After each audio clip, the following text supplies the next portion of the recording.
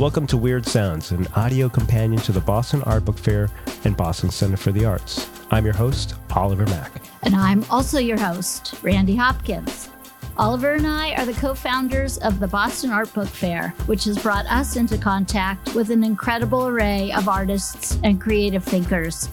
We want to share some of these conversations with you. And that's exactly why we started Weird Sounds, as a podcast to document the ways that people are making art all around us these days. We have so many questions for artists because we love hearing about the ideas and images, inspirations and aspirations behind their practices, and we know you will too. Kristin Texeira is a New York-based artist from Massachusetts who creates minimalist, abstract paintings that poetically document and capture memories. We caught up with Kristin in a cabin deep in the woods and talked to her about her work, her collaborations, her life, and about sassafras. And in this episode, Oliver coins the phrase, the Kristin bat signal.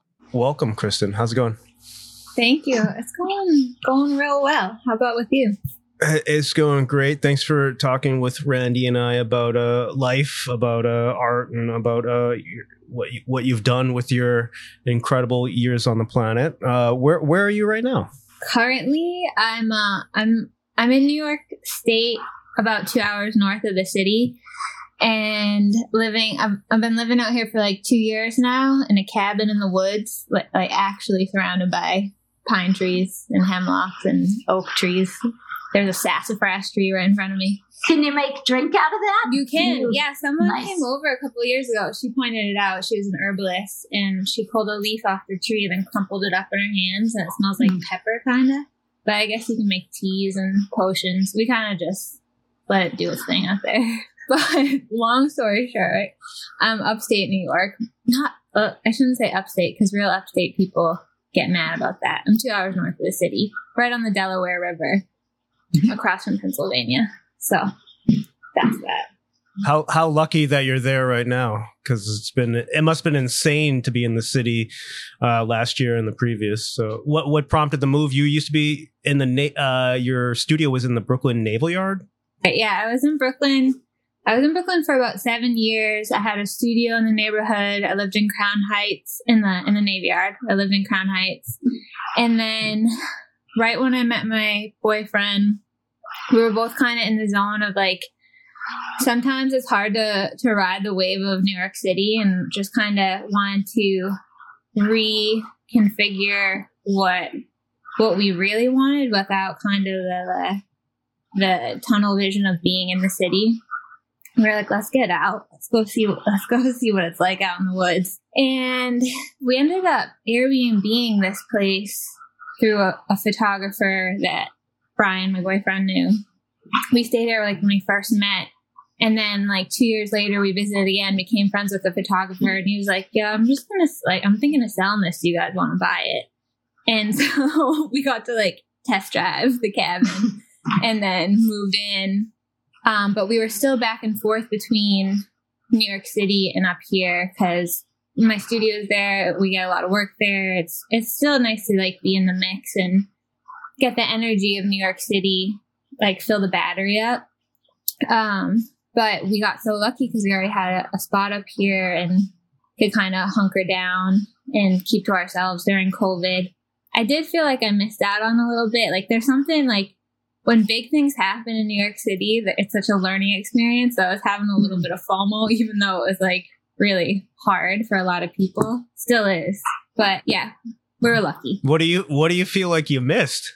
I don't know. There's something like really intense about, I don't know, like, I mean, even like the energy of like when the Red Sox win in Boston and then everyone's out in the streets and everyone's celebrating together.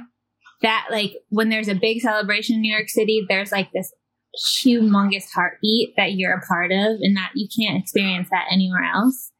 Mm-hmm. And then when there's like tragedy or something difficult, that also is equally like a communal experience at such an intense level that I felt like it would, I mean, it could have changed me in a way that I like subconsciously I didn't really know, because there's so many lessons to be had down there. So like the grass is greener up here, like literally, but I still got heart for Brooklyn. Yeah, Randy, what years were you in New York? You lived there too, right? Yeah, I was there in the 80s, but you're so articulate the way you say that, because I think that's true. You kind of feel like you're on the front lines of something. Mm-hmm. I mean, for us, it was from like the garbage strike or whatever, but you just feel like there's such an intense sense of being like going through something together there, especially because adversity can hit so hard. And also, like you say, like joy, but I didn't really think about that.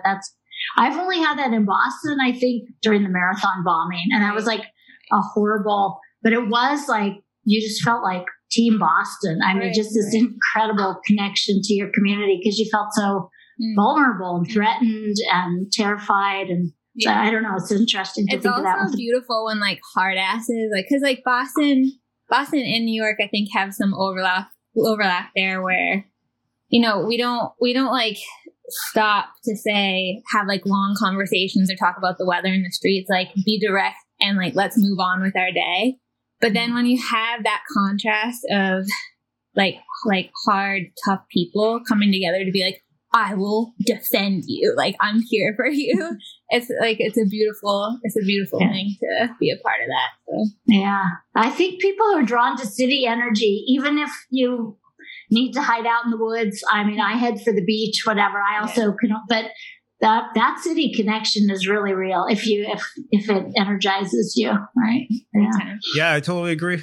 And I was wondering what I guess it's a lot different to experience it. All of the crazy, the riots, the anguish and the weird elements of celebration that happened in the past year from a screen that removed in the woods. Has that really affected like what you're working on or how you're processing your memory maps? I'm trying to think about. I was trying my best to still stay connected. And I think that I picked up on the kind of, even though my day to day didn't really change much because we're up here kind of secluded as it was, I still felt like the energy of everyone else having this shift of change and being isolated and whatnot. So there are a couple collabs that either I initiated or friends came to me with, and that was great to have that motivation keep me moving and have some sort of direction. One of those projects was a friend of mine who's a photographer in San Francisco and her photo assistant, stylist, art partner she's in another part of the country. I send her letters all the time and I can't picture where she is, but she's in the middle of the United States. And I'm in New York, and we all worked over the phone and then on Zoom and all that to have this dialogue between our art where they created these still life photographs that were very colorful and abstract with just different objects. And then I painted from their photos, and then I created a new set of paintings, and they created almost replicas of my paintings with their photos. So that was just like something to keep the wheels turning.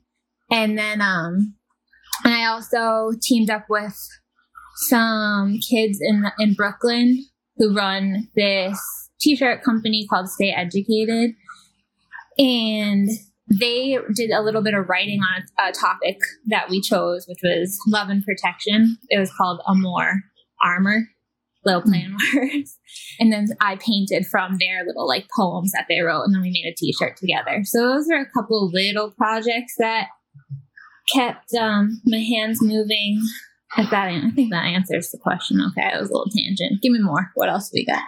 Oh, no, it was good because I think the thing that drew me to your work originally was you're able to, go between fine art and then this really incredible body of collaborative product, which is affordable art, accessible art. And then you're also knocking out murals the size of, Gillette Stadium. And I'm trying to understand how, one person achieves all that and is able to do that and not go insane.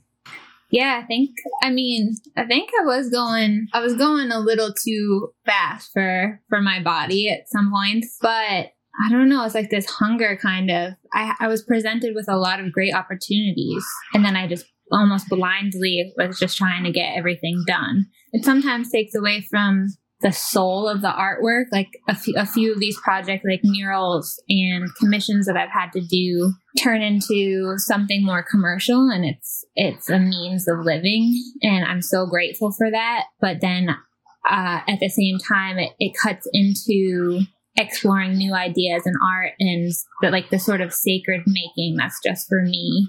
And I haven't really given myself much time to even think about new topics to explore, because I've said yes to so much. It's like this rat race to keep up. Like now that I'm lucky to be a practicing fine artist as a means to live, it takes away from being able to make art that I think is more from the soul. So it's kind of like a balance that whenever I get kind of bummed on that, I just try and zoom out and think like, all right, right now I'm just grinding. I'm still able to exercise my artistic ability. And then like maybe that'll buy me some time to just, take a couple months off and make some work that feels new for me. So that's the way it was going for a little bit. I'd go off and do art residencies. The last one I did was just before the pandemic. It was the summer of 2019. I went to Ireland for 2 months with through the Joseph and Annie Albers residency. They're some of my favorite art duo. And I was in a cottage in Ireland with no internet, like in the middle of the farmland out there. So when I went home at the end of the day, I was like, I have nobody to talk to. I have no distractions right now. So I was really getting in my head in a great way and feeling lonely in a good way. And that was like the last body of work that I was super proud of came out of those 2 months of just being really alone. Yeah, I love the series that came out of that. Can I ask like a kind of a go back in your history question? Because I relate also to your work is just so strong in music and conversation and things that are like so like daily life for everybody, but your way of capturing them. I mean, it both feels so personal to you and it feels really relatable. I'm just curious how you developed that. What your sort of early moment in your career where you felt like, wow, this is really my voice and it's the part of me that I want to share with the world. Like, did it come through music? Did it come through text? Did it come through color? Like all the cool things that you're so strong with.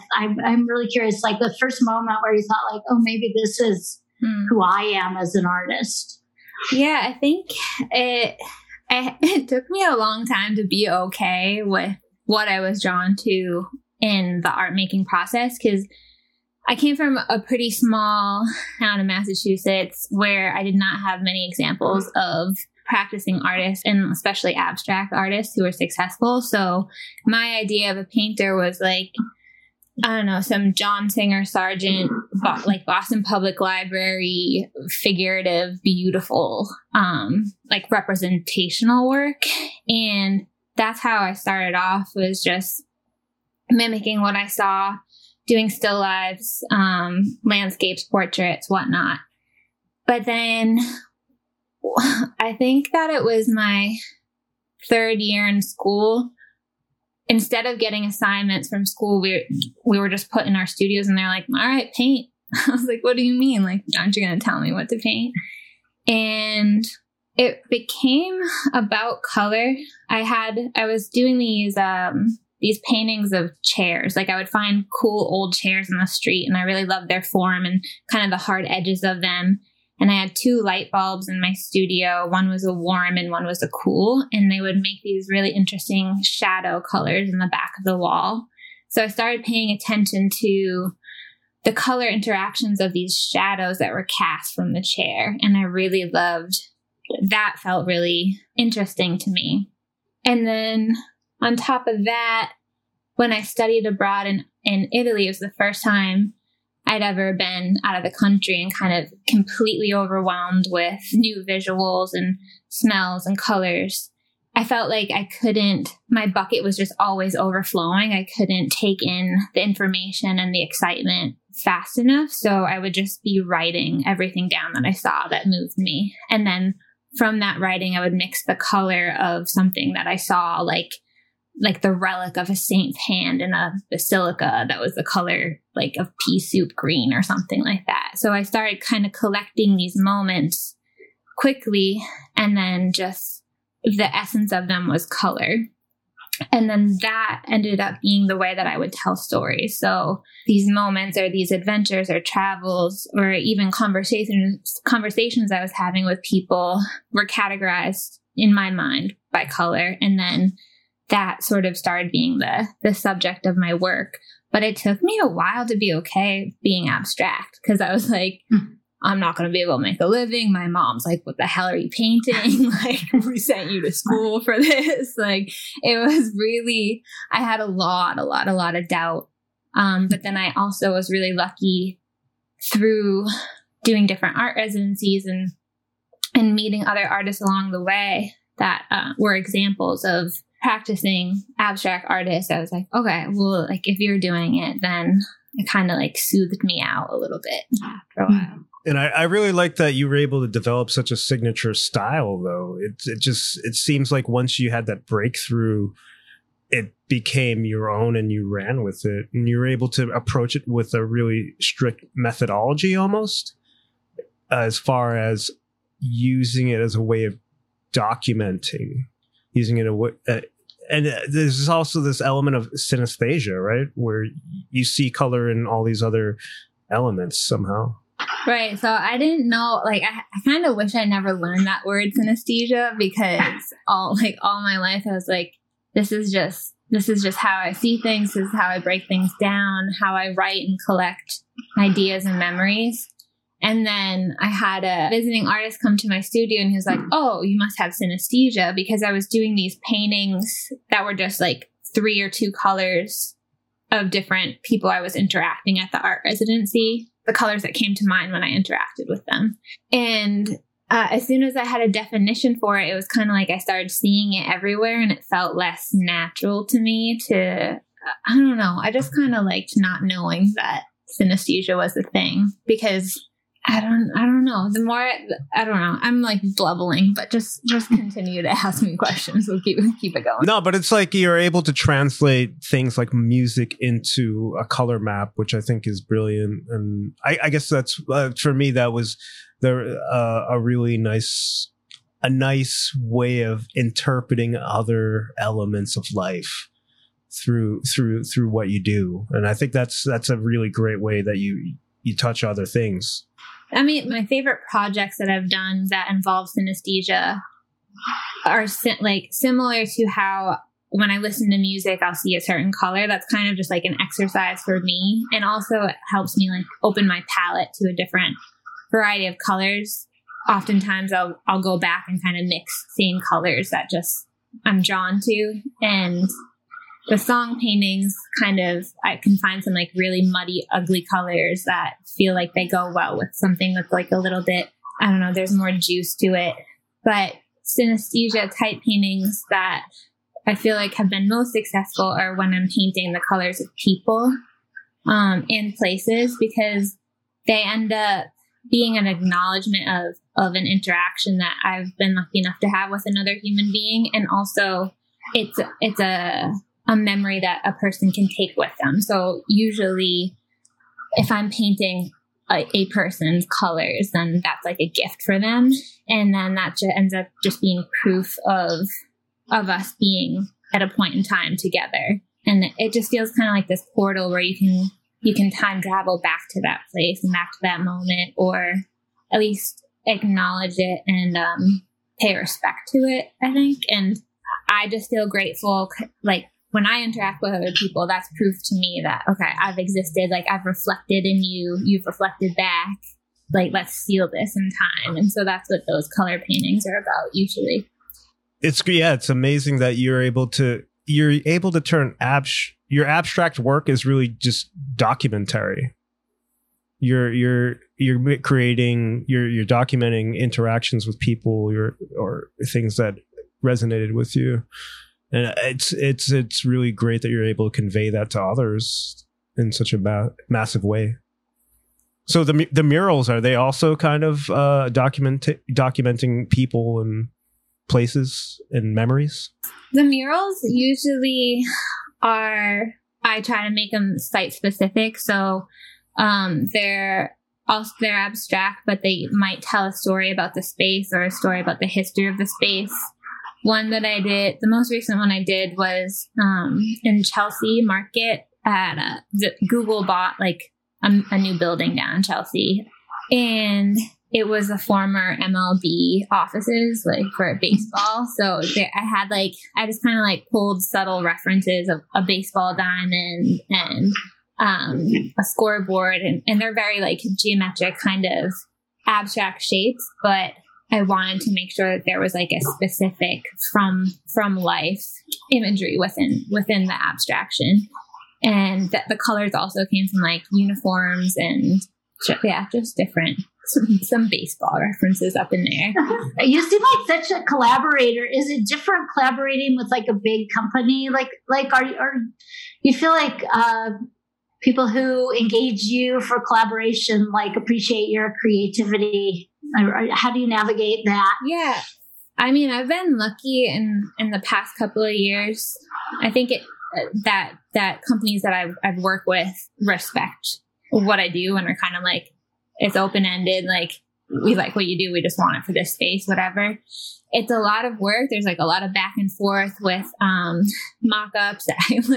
I really wish that I had studied graphic design sometimes, like, because I had to figure a lot of these Photoshop type things on my own. But now it's not so bad. It just took a couple of years. But like in the past, like, I don't know, maybe when I was in my middle 20s, I was saying yes to so much and saying yes to a lot for no money. And it was very stressful because there was a lot of control that these companies were like, no, can we switch this? Can we do this? Whatever. And I'm like, well, why'd you even ask me to do this, guys? Like, what's the point here? But now I can kind of weed things out or say no. But I've been really lucky the past couple of years to just work with some sweet companies or foundations that make it really easy to just come up with an idea.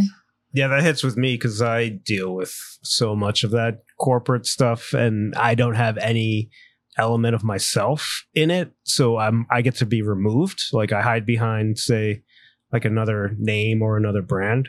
But for someone to put their very personal work, which, you know, is your memories and everything, onto something and then have people pick it apart is like, takes the fun out of the experience entirely. My God.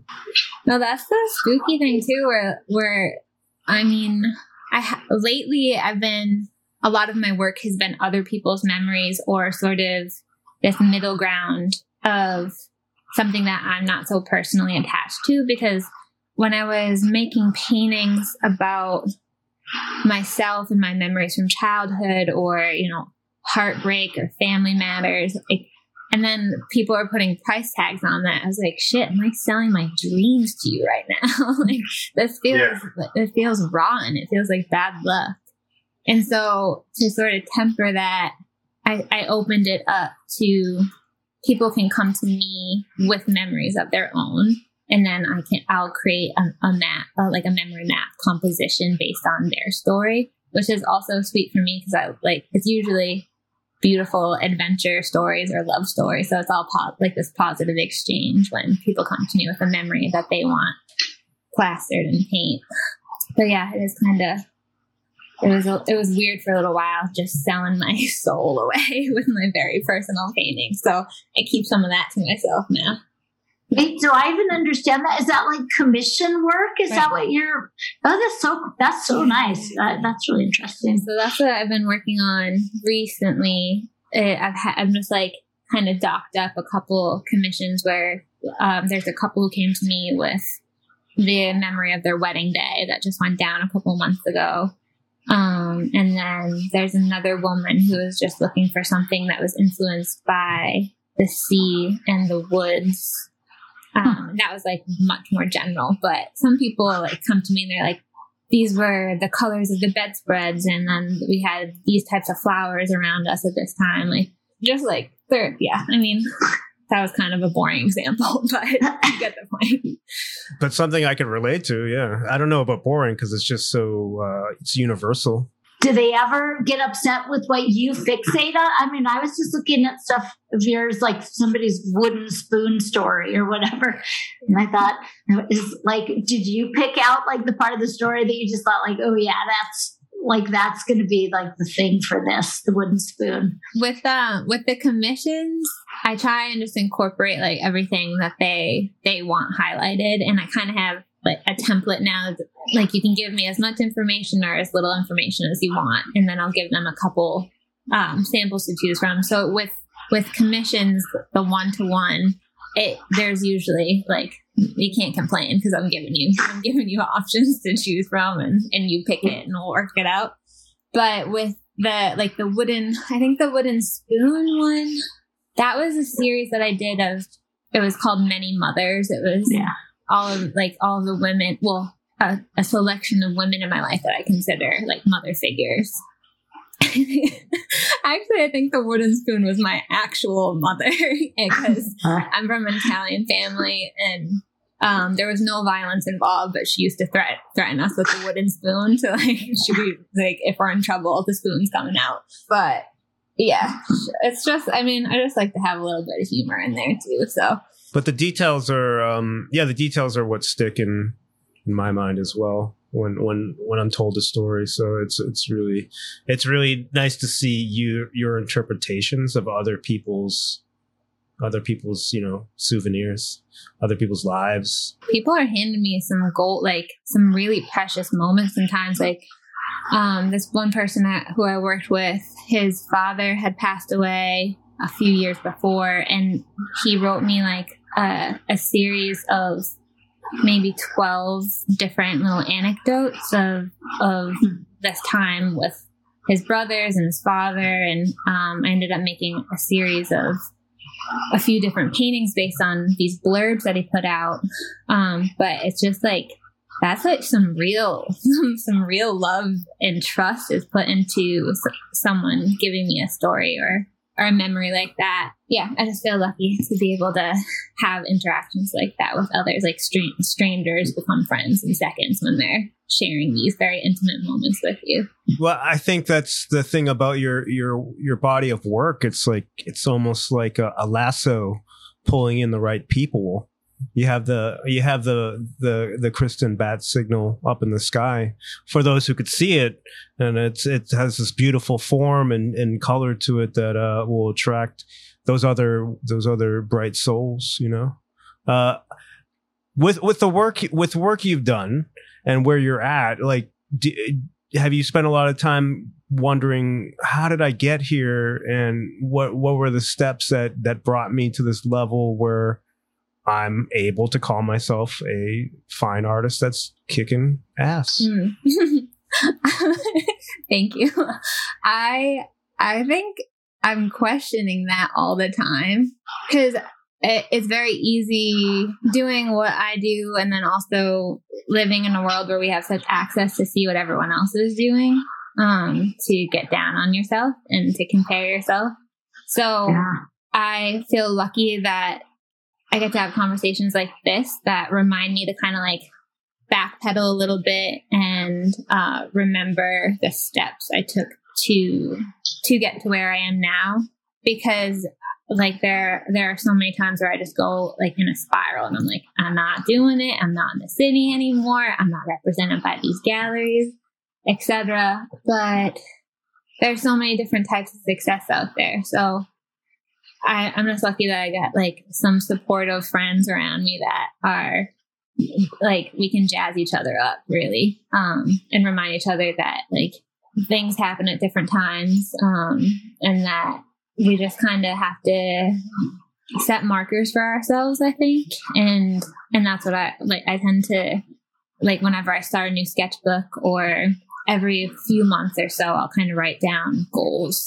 And then I can flip back into the sketchbooks and be like, oh, damn, I visualize this. I visualize the steps that I need to take to get there. I talk to certain people about it, and it might seem unfathomable at some points, but it ends up rolling out with due time if you keep putting the effort in, and also just get lucky too.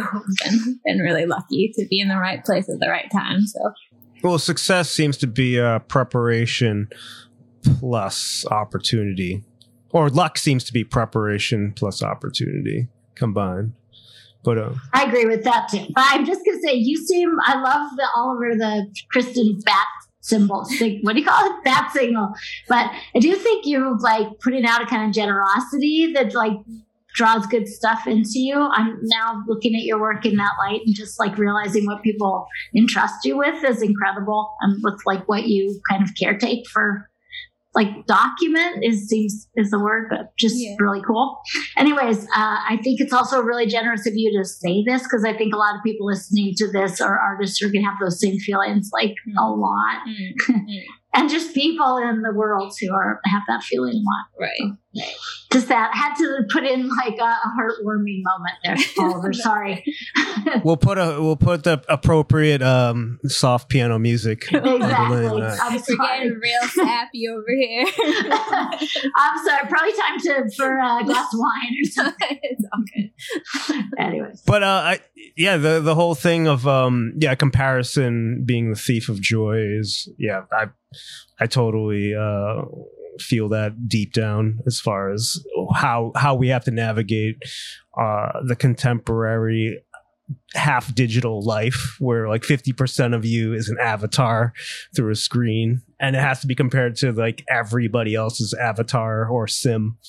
It's just modern life was not how we were supposed to be, but we must make the most out of it. True. Just gotta try and do our best with what we got right now. So how big is your stack of sketchbooks right now? I have like a small book, like 5 slot bookshelf worth of them. So I've been kind of properly keeping a sketchbook since 2006. 2006? Damn, that's a long time. That's how long I graduated high school. Yeah, so I kind of would, depending on where I was in the state of life, I could go through a sketchbook in a month or 3 months. Currently, it's been like I've kind of been riding through the same one since January right now. When I'm more active in my sketchbooks is when I was in the city, I think, because it was a part of my morning routine, like get up, be on my own, go to a coffee shop by myself, and then I would just write my to-do list, or just write whatever kind of I was processing at the moment. And also there's like, when I give myself the space to do these sort of subconscious free writes, then a lot of memories kind of like sift up to the surface there, and then I can use that information in work. So a lot of the paintings that are of my own memories come from that practice of just kind of having these free writes. And maybe that's why I haven't been doing so much of my own personal work lately. It's because I haven't been writing as much. But there's time for that still. So there's always time. Yeah, that's. I mean, it's you always have to figure out what you want to spend your energy on. And it seems like you've got a lot of things that are always pulling at you. Yeah, it's true. It's hard to find the balance. But again, like that's why I find it healthy to just like zoom out in the span of 3 months. Like, okay, I was balanced over this chunk of time. Like I might not be balanced today or this week, but I chilled with family. I had alone time. I got some work done. I've been out weeding the garden. And then just planting seeds for future projects. So how's the coffee shop life where you are? What are you? Bad news bears. It's just my living room, basically, just making coffee at home, which it's sweet. I mean, it's just like a different lifestyle now. Because like morning coffee now is we walk around and my boyfriend and I would just like look at what what flowers have budded in the garden. Like very like it's like retired life kind of, and I need to get out of that mentality because I have a lot of work to do. So, but yeah, it's just different. I have to come up with a different routine. I don't have up here, up in the woods, I don't have a studio space separate from the house. So it's another reason why I haven't had this kind of like alone rabbit hole time, really. So I've been lucky to have other kind of commissions and work things come through to keep my hands busy. And then hopefully I can build a dream studio someday soon and get that going. I'm looking forward to building my own dream studio too, a little bit separated from the main house, so that, yeah, you could have that separation. And there was a documentary that a little short documentary of you and in your last studio, and it looked incredible. It was in the back of a letterpress space. Right. Yeah. My friend from Mass Art is a letterpress printer, and she was working in the space in Brooklyn that's like a gold mine for letterpress printers. It's like a museum of old type, wooden type. There's like an old lino type machine out there. Just like it feels like you're walking to a museum. They actually used it. They used it as a set in that movie that came out with Meryl Streep, that like with the Washington Post. The Post. It was called The Post. And so like Spielberg was up in the studio, kicked me out of my studio for a week. I was like, "Hey, I'm Spielberg." But I got hooked up with the space through my friend, and they just had this extra space in the back that was like dusty gloves and like paper that needed to get thrown away. So I just cleared out the zone, and super affordable, which is why I still have it. Like I'm holding on to it, and I can go there when I have bigger projects. Like there was a series of 5 larger paintings I was working on last year. So I would go to the city and just chill there for a week or so and be in my big old studios on there a little bit. So as far as what you're working on now, is there anything that you're looking forward to for upcoming projects? That's it. I was like trying to prepare for this, and I was like, damn, what am I working on right now? So I'm growing a baby in my body right now. So that's kind of taken up a lot of my energy. And that's another kind of element of the balance that comes through, where I'm just like, okay, I'm not working and grinding like I'm used to, because my body just like can't put that kind of energy out right now. And I'm trying to enjoy it, but I also feel a little trapped in this area right now, because I'm used to lifting stuff. I'm used to going full speed, and things that would take me an hour kind of take me a whole day now. So I've slowed down, to be honest, but lucky that I have some commissions to work on. And then I don't know what the heck is going to be next. I have no idea. I'm going to keep on painting, but I just don't know. I have a beautiful big desk space, but I think I'm going to have to kind of work small, and it's going to shift what time is for me and making is. But that might make me just grind harder, because I'll have these like little windows of opportunity to make work.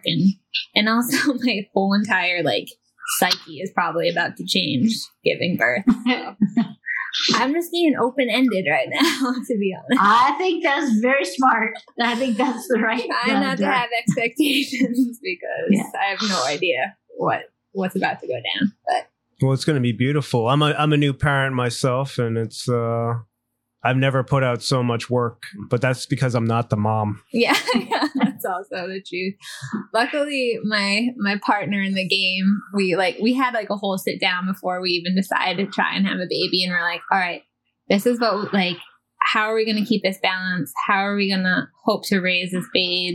Like, how are we also going to support each other, still being individuals? Because that's super important to us existing. Yeah, basically what I'm trying to say is I'm lucky that I have a partner who's also artistic and driven, and we can kind of try and keep the balance going with this new life. Any daddy advice from Oliver? Yeah, what do we got, Oliver? Oh, geez, guys, I wasn't prepared for this either. But Just enjoy it. Yeah, I mean, there's plenty of time to do other things, but there's only this moment in your life that, well, who knows if there's more of them, but it's gonna change your brain chemistry. It's gonna change how you look at everything, and it's gonna improve your life so much that it's hard to even describe. There's this well of love that you're gonna tap that you didn't know existed. That's parenthood.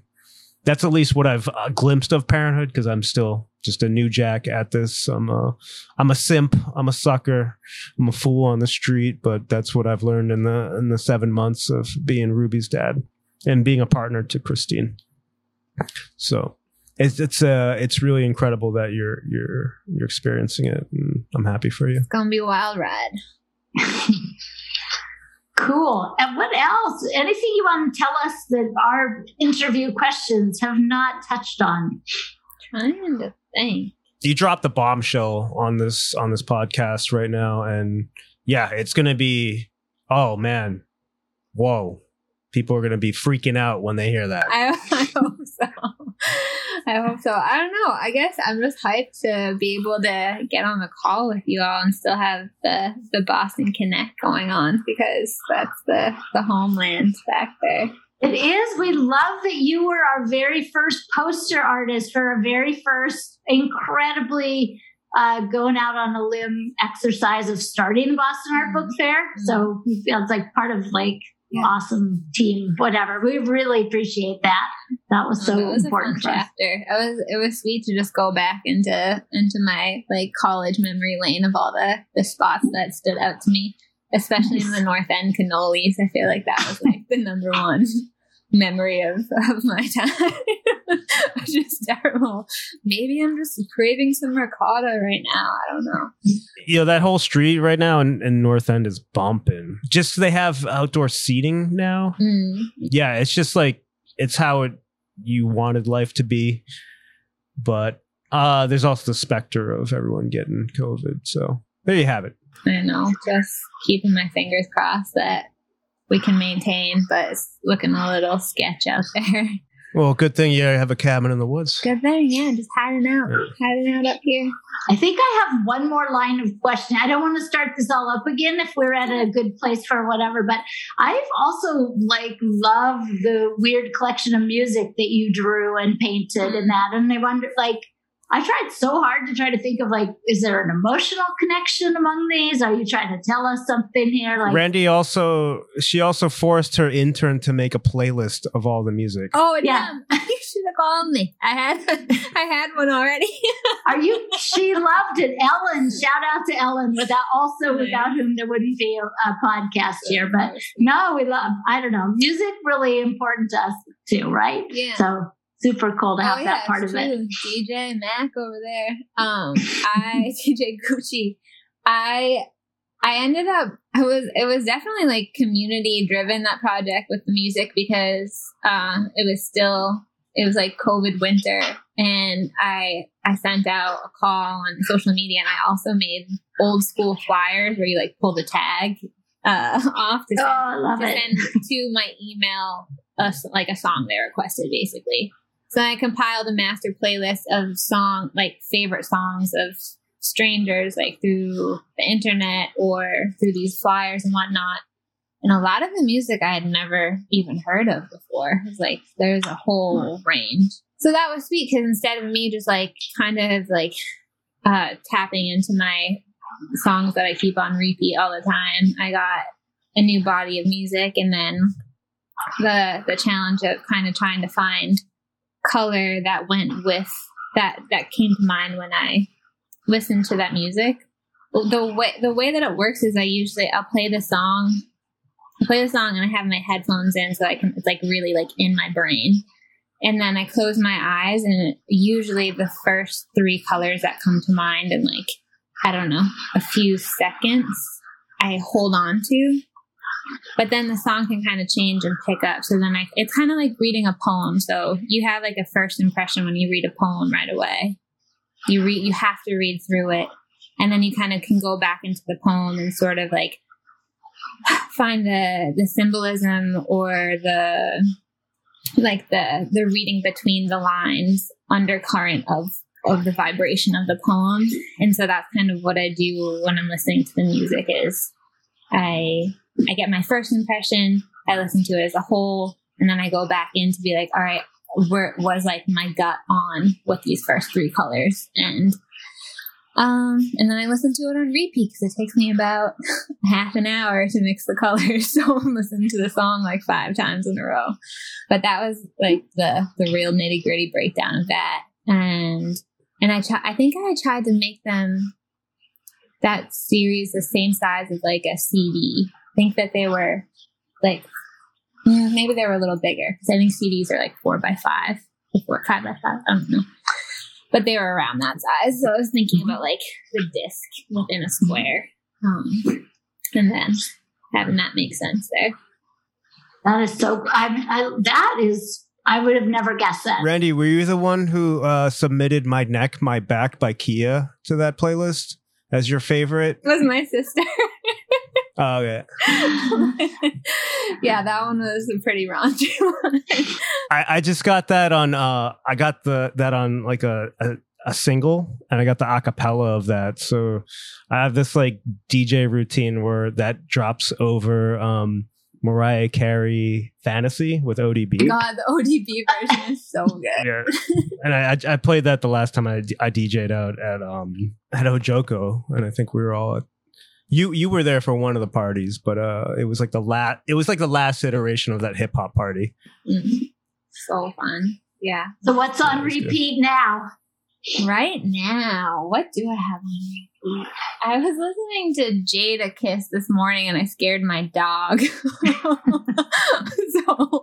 then I just turned on. I think I've been listening to a lot of like podcasts and books on tape because they get me in like a state where I can lose track of time. So the book on tape that I've been listening to recently is this Malcolm Gladwell book. It's basically like sociology, linguistics, human history, kind of in general, why things have played out the way they are. So like there could be this certain event in time that you can kind of write off as like, oh, that was a mess up, or that was just like this happenstance. But then when you examine it a little bit closer, you can go back in history and realize that there's like a very specific series of events that led to this moment.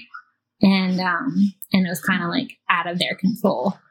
So that's really interesting to me, just breaking down moments in time. And that, yeah, I guess that's it. But as far as music, my boyfriend, like we're in the woods, so my boyfriend's always playing like slow, folky, woodsy music, and I'm like, I need some hip hop and rap going on right now, so that there's like a heady contrast in the household, but it works out. Jadakiss gave me advice on how to organize my closet when he came by our store opening in LA. That's how I bonded with him. And then, I just listened to all the Malcolm Gladwell books on tape. Really? Wow.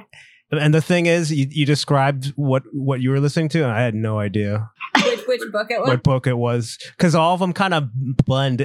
Maybe it's like What the Dog Saw. It was. It's a one word. Oh, Outliers. Outliers. Yeah. All right. Yeah. But a lot of it blends together. But it's so. Yeah, I mean, it resonates and it hits so hard with so many things that we all have in our brain boxes. Oh yeah, and I would just wish that it would like sponge in my head more. I think that it's difficult. There's so much information out there now, and it's easy to ingest, but it's hard to like make a part of your bones because there's so much of it. So even like. I was like thinking like, okay, if they're going to ask me about like a fun fact that I just learned, I've been learning so much listening to this book, but I don't really have the ability. Wait, we want a fun fact. I was about to like take a poll on Instagram being like, hello, send me your fun facts. Because I don't have anything to accept. How about a recipe? We'll take a recipe. All right. No, I'll give you a fact. I have this is one that hopefully I won't let you down with. But the word, the origin of the phrase "under the weather," like to feel sick, comes from, but like back in the day, boat logs, when like the sailors are out to sea and they're keeping track of like how many meters they went and where the stars were in the sky and what the weather was like. At the end of the day, in the logbook, they'd write, okay, it was like sunny and windy. And then underneath the weather in the logbook they would write all the sick people's name, like who was sick today. So if you were like listed under the weather, you were sick. You were one of the sick cases on there. So that's my fun fact for the day. I love it. That is an excellent fun fact, and you've probably kicked off our first standing feature of our podcast. Oliver, say our name of our podcast.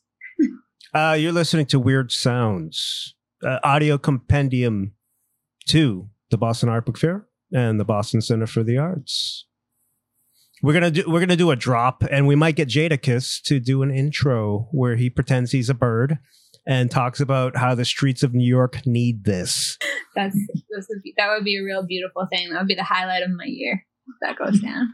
Yeah, next time you go back to New York, please listen to Hot 97, and around like 6 p.m., Funkmaster Flex starts just like ranting, and then he'll use like the explosion sound effect over and over again. It hypes me up so much. I live for that. That's my favorite thing. In the RAV4, just the horns are blowing, blah, blah, blah, blah, and then I'm really bad at sound effects. You should edit that out.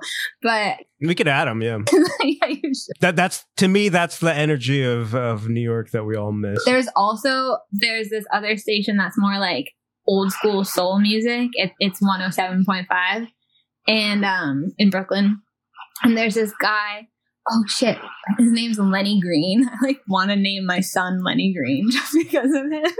And he just he's the smoothest cat of all time. Just has like this beautiful voice, is always talking about love. He has like callers come in and they're giving them their love anecdotes, and he's like, just keep doing your thing. I encourage this. I support you, blah, blah, blah. And then puts on some beautiful Al Green song or something, and I just never want to get out of my car because I just want to chill with Lenny Green all night. But yeah, the radio stations in Brooklyn I really miss as well. So sometimes I have to log on online because we don't get them up here. Well, that paints a picture. Driving through Brooklyn, listen to Lenny Green. Green late night. Yeah. Well, I think we've run out of tape. And guys, this is so nice. I love it. I could listen to the two of you forever. I think this is like great. We'll force you to, because if you ever become like a religious extremist, they're gonna surround your compound and blare the podcast into your space and then tear gas you. Okay, jeez, Oliver. That's my hope, at least. That's the goal of the podcast, to become like what they use on dissidents. I see. Wow. Beautiful. Well, I'm excited to be able to share some time with you guys. Yeah, it was nice catching up with you. Yeah, I'll hit you up next time I'm in the big city, which will be kind of soon because I'm having my baby out in Massachusetts because I'm a strict masshole, so I'm going the extra mile to have the baby back in Mass. But yeah, I'll let you know. Keep you posted. Little Lenny Green. I don't know if that's going to win over, but it's on the list. We'll see what he looks like when he comes out. All right. Well, we'll save him. We'll dedicate this podcast to him if that's who we need. Just really, thank you. Thank you so much. Thank you. Oh, yeah. This was great to hang.